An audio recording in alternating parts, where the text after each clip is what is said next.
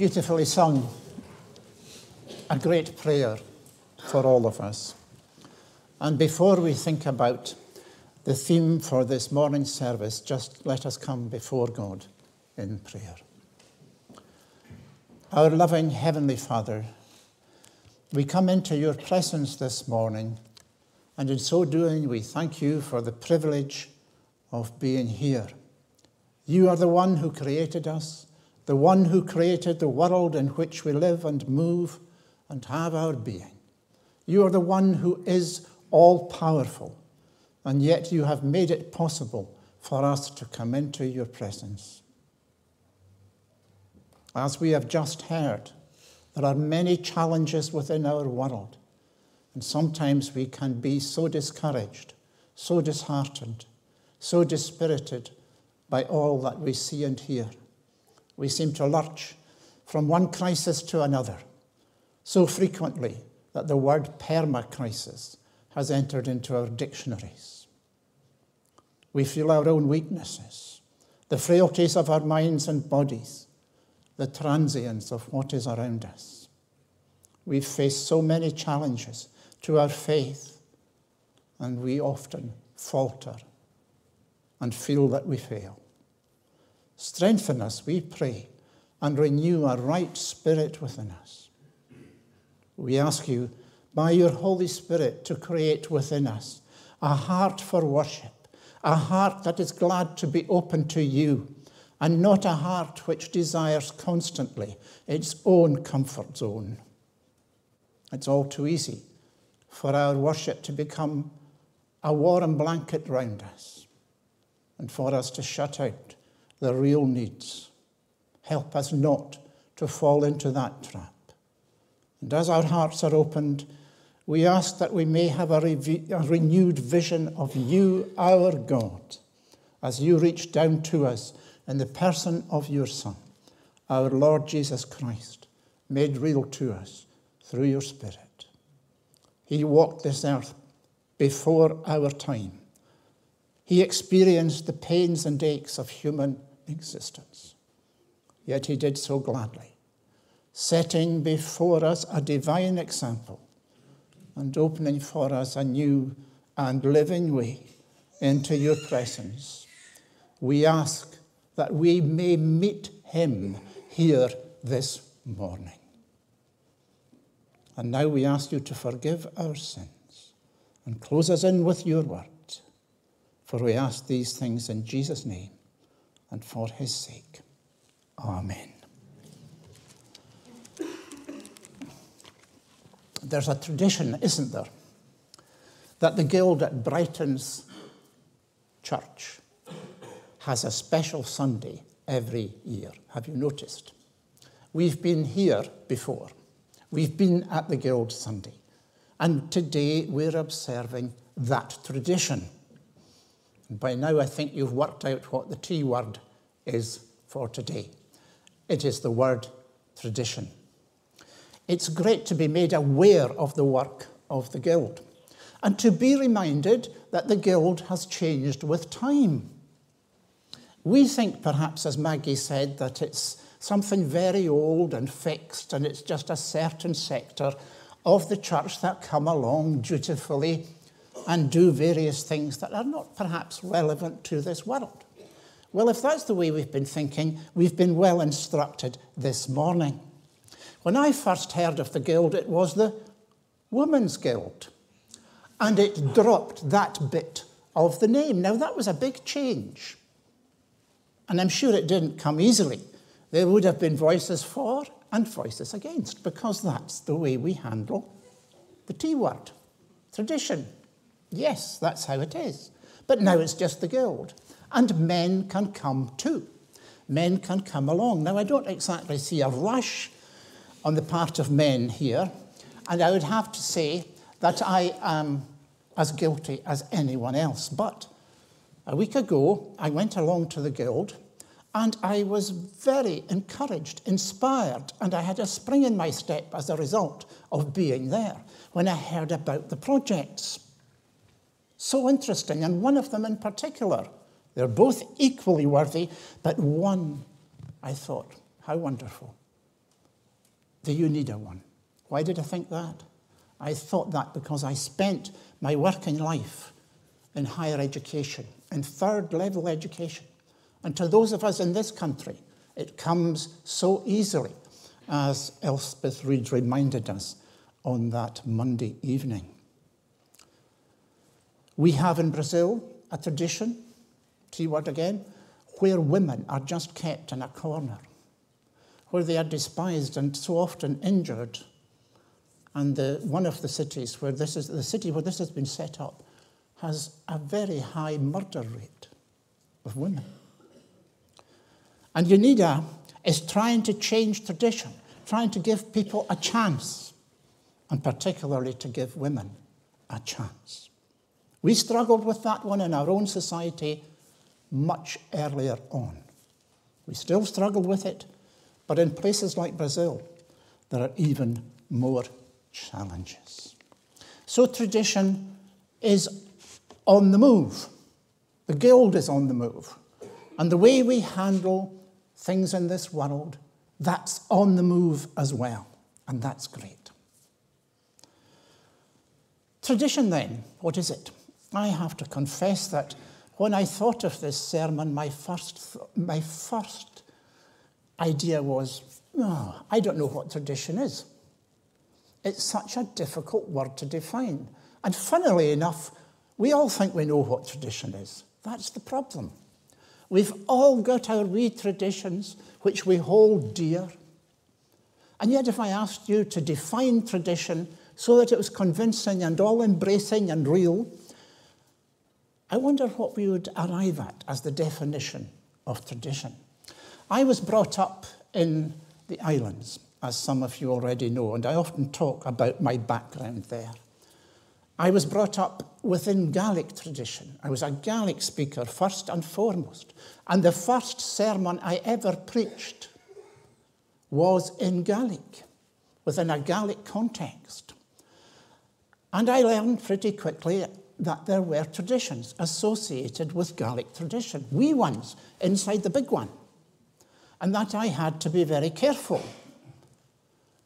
If I wasn't right about this or that, I might feel a wee tug here and there.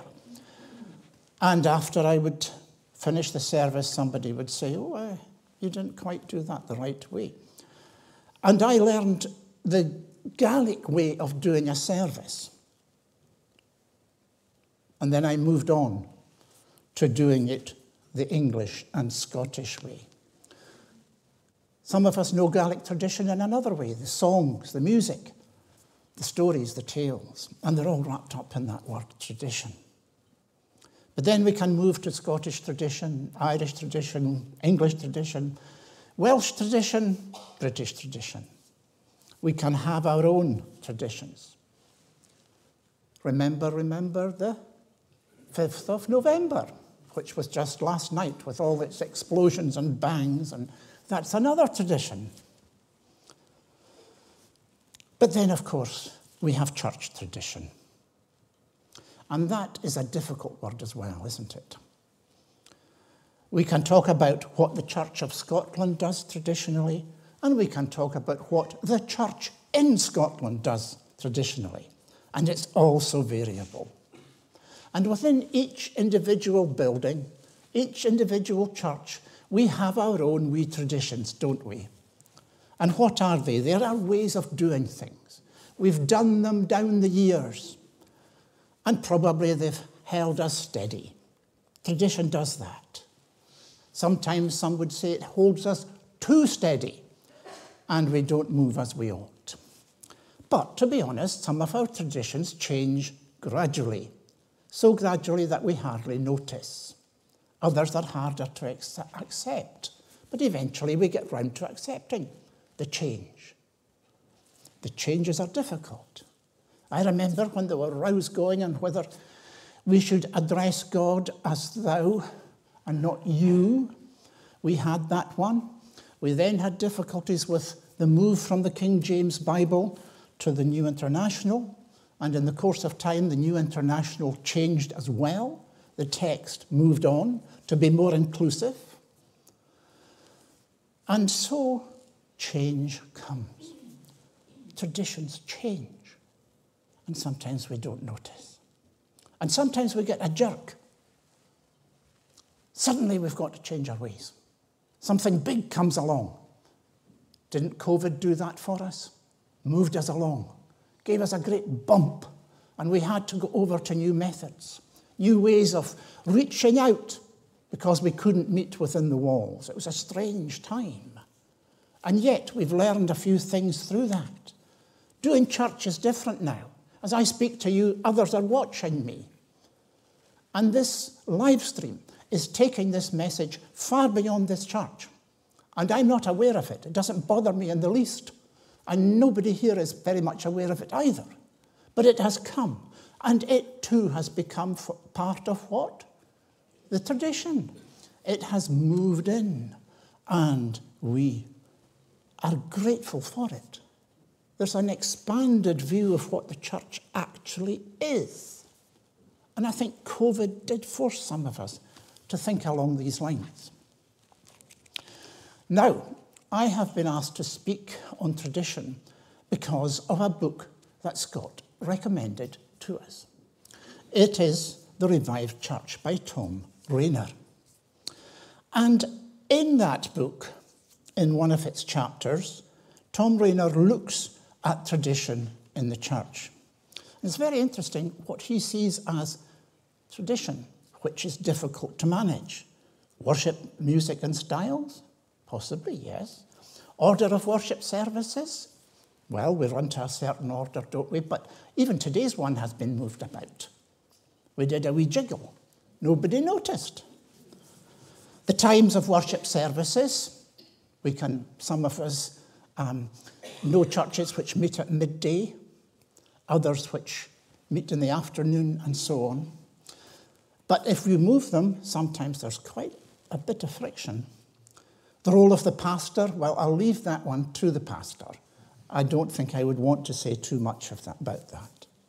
The role of committees, ministry and programs, church buildings, rooms in church, business meetings, staff positions.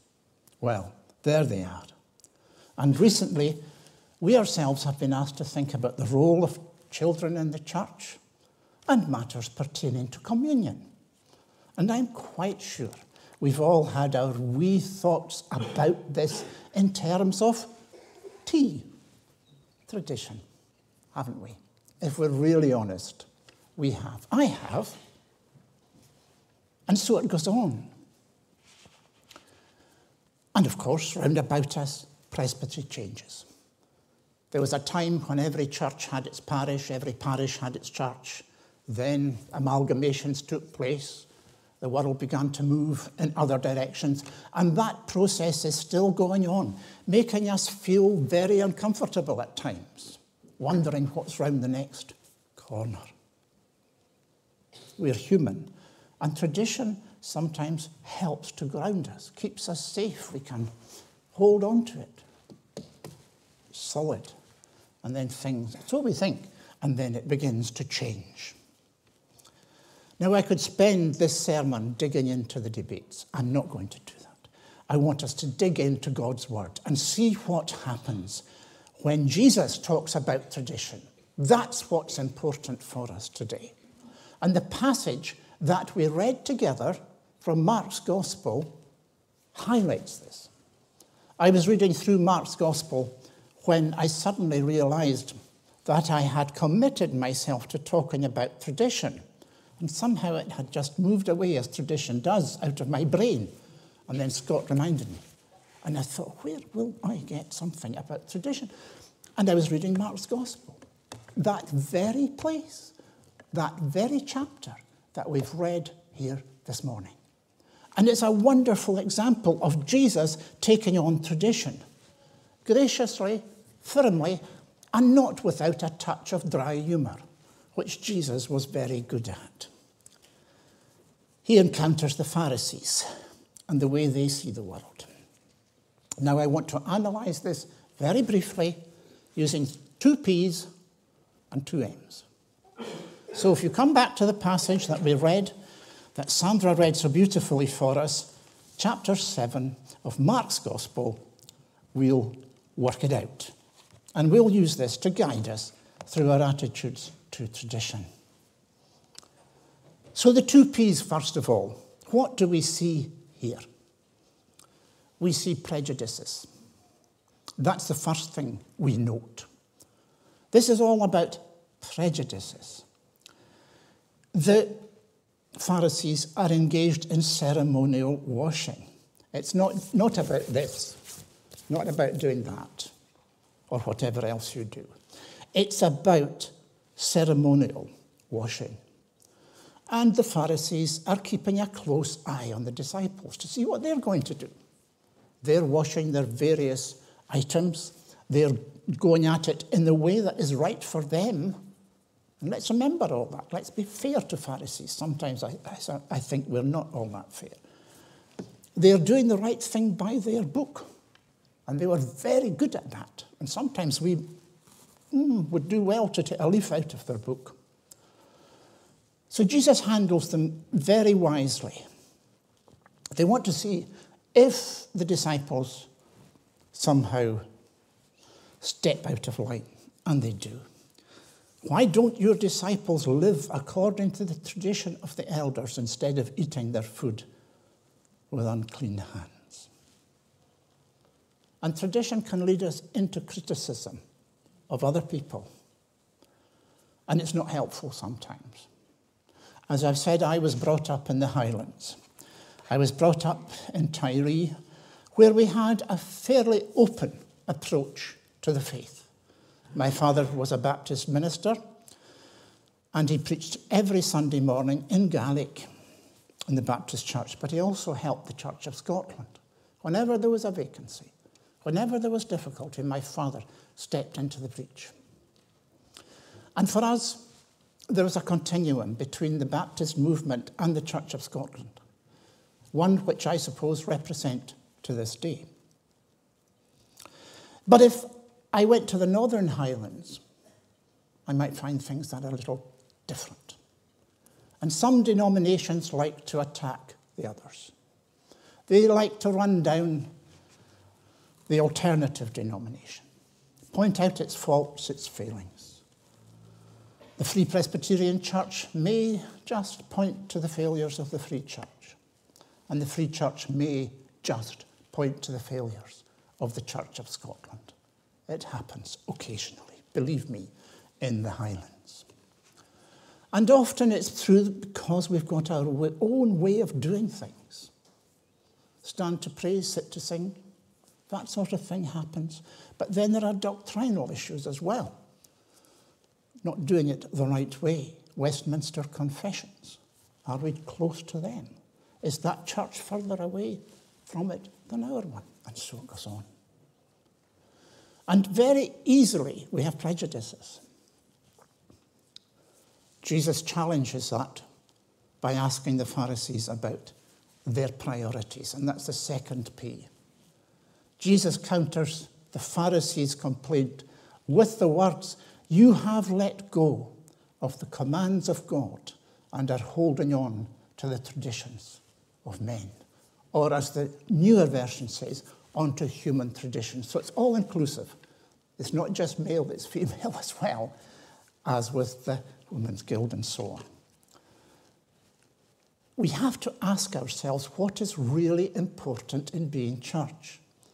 Are we here to fight denominational battles? Well, I think of what we are here to do as I often have these challenges with the Church of Scotland. What am I here to do? Support the Church of Scotland? What is it we're here to do? We are here to proclaim the gospel as a living community. That's what we are here to do.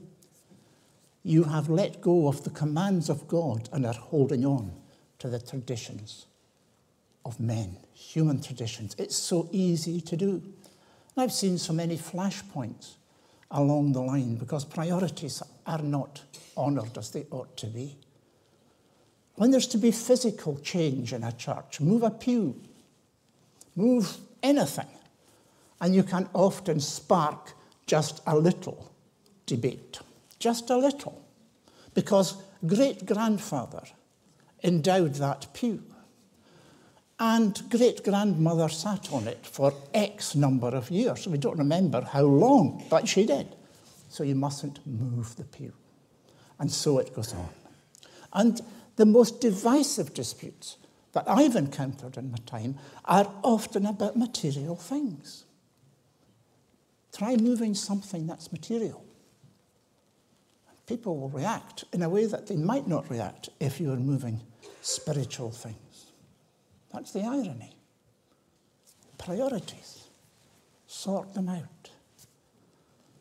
Our more inclusive concept of church demands change very often to bring in people who have needs, difficulties, challenges that we don't necessarily have. But the inclusivity of the Christian gospel demands a response. Now, how about the 2 M's? We've done 2 P's and we've done 2 M's. The first of the 2 M's is misuse. Jesus points out to the Pharisees that they have ways that they can bend tradition, and they do it in the area of family responsibility. If they call something korban, i.e. devoted to God, then they don't need to devote it to looking after their parents. And tradition can have ways of cleverly getting us out of difficulties. Responsibilities we have. We appeal to tradition, oh well, so we don't do it. I do it this way, and it is safer doing it that way, so I'm not going to get involved. I know it, because I'm the chief sinner in that respect. That's gone on in my own head so often. Not quite the way I would do it, so I'll keep away. And so Jesus challenges this mindset, this excuse for inactivity. And I would plead guilty to it even in today's church. If we don't like what the church is doing, why not get involved and make it better? Surely, that's the way to go. Rather than to say, oh, my tradition is the one that's important. And if they don't do it, well, out. Not a good way to go. And the second M, misunderstanding. Jesus tackles that beautifully in terms of the externals. He says it's not what goes into you that's going to make you unclean. It's what comes out of you. And we need to remember that tradition is often an external matter. What really matters is the internal one. Where are we going spiritually? That's the issue. Certainly the issue for me. And it's easy to do the tick on tradition, isn't it? Done that one, all okay. Externals. But how are we in here? What's our relationship to God? What's our relationship to the one who created us? Where do we put him? In a pew? Or high above us, exalted and glorified? I love the little verse that's actually omitted in the translation we read from. If anyone has ears to hear, let them hear. I'm often challenged by that. Because sometimes we can hear things and not hear them. We can be very selectively deaf. If anyone has ears to hear, let him hear. And in that spirit, we have to think about tradition. Is it the be-all and end-all? Or is there a greater and better calling? I've been in so many different churches. They all do things differently. But the thing I rejoice in is the fact that I can talk to you about Jesus and what he means and says and does to this moment. That's what's important. Warnings, though. We must never assume that tradition is automatically bad and that it has to be broken simply because it is tradition. I know people, and for them the very word tradition is like a red rag to a bull. Vroom! They're at it, and they want to change it. Whee! They daren't mention it in case there's a huge reaction. But remember, folks, changing tradition and substituting something untraditional in its place is not necessarily a good thing. There's no silver bullet that we can just invoke and fire, as Brent Hayward reminded us a couple of weeks ago. Novelty and newness may be part of the answer. It often is, because we have to match the needs of society with the ways we're working. And we have to change our ways. But novelty is not the remedy. It can only ever be part of it. We have to get our priorities right. And above all, we're back to the D word. We had the T word, tradition. And we've now got back to the D word, which we heard a few times in the course of this year's sermon. What is the word? Discernment. We have to be so careful what we're going to put away, what we're going to keep. When we were renovating the house in Tyree, my daughter was in charge. And when we were doing the needful, I would be asked, Dad, what are we going to do with this? Are we going to keep it? Or are we going to throw it out? And 9 times out of 10, I would say, mach in Gaelic, which is the word for out. But then there were things that we had to keep. And I'm glad we kept. Discernment was needed. And so, my dear friends, that's tradition. We live with it all the time. We make it. We then think it's been there since Noah was a boy. And it hasn't. And we need to be flexible in our approach to the world that we live in. Remember, the church's mission is to the world, not to itself. Our mission in Brighton's is out the way. And it's so important that we think in these terms. The Guild shows us the way. They've been changing their traditions quietly, beautifully, so quietly and nicely that some of us haven't noticed. And we need to notice, because they're exemplary in that way. Amen. And may the Lord bless to us these few reflections on the theme of tradition.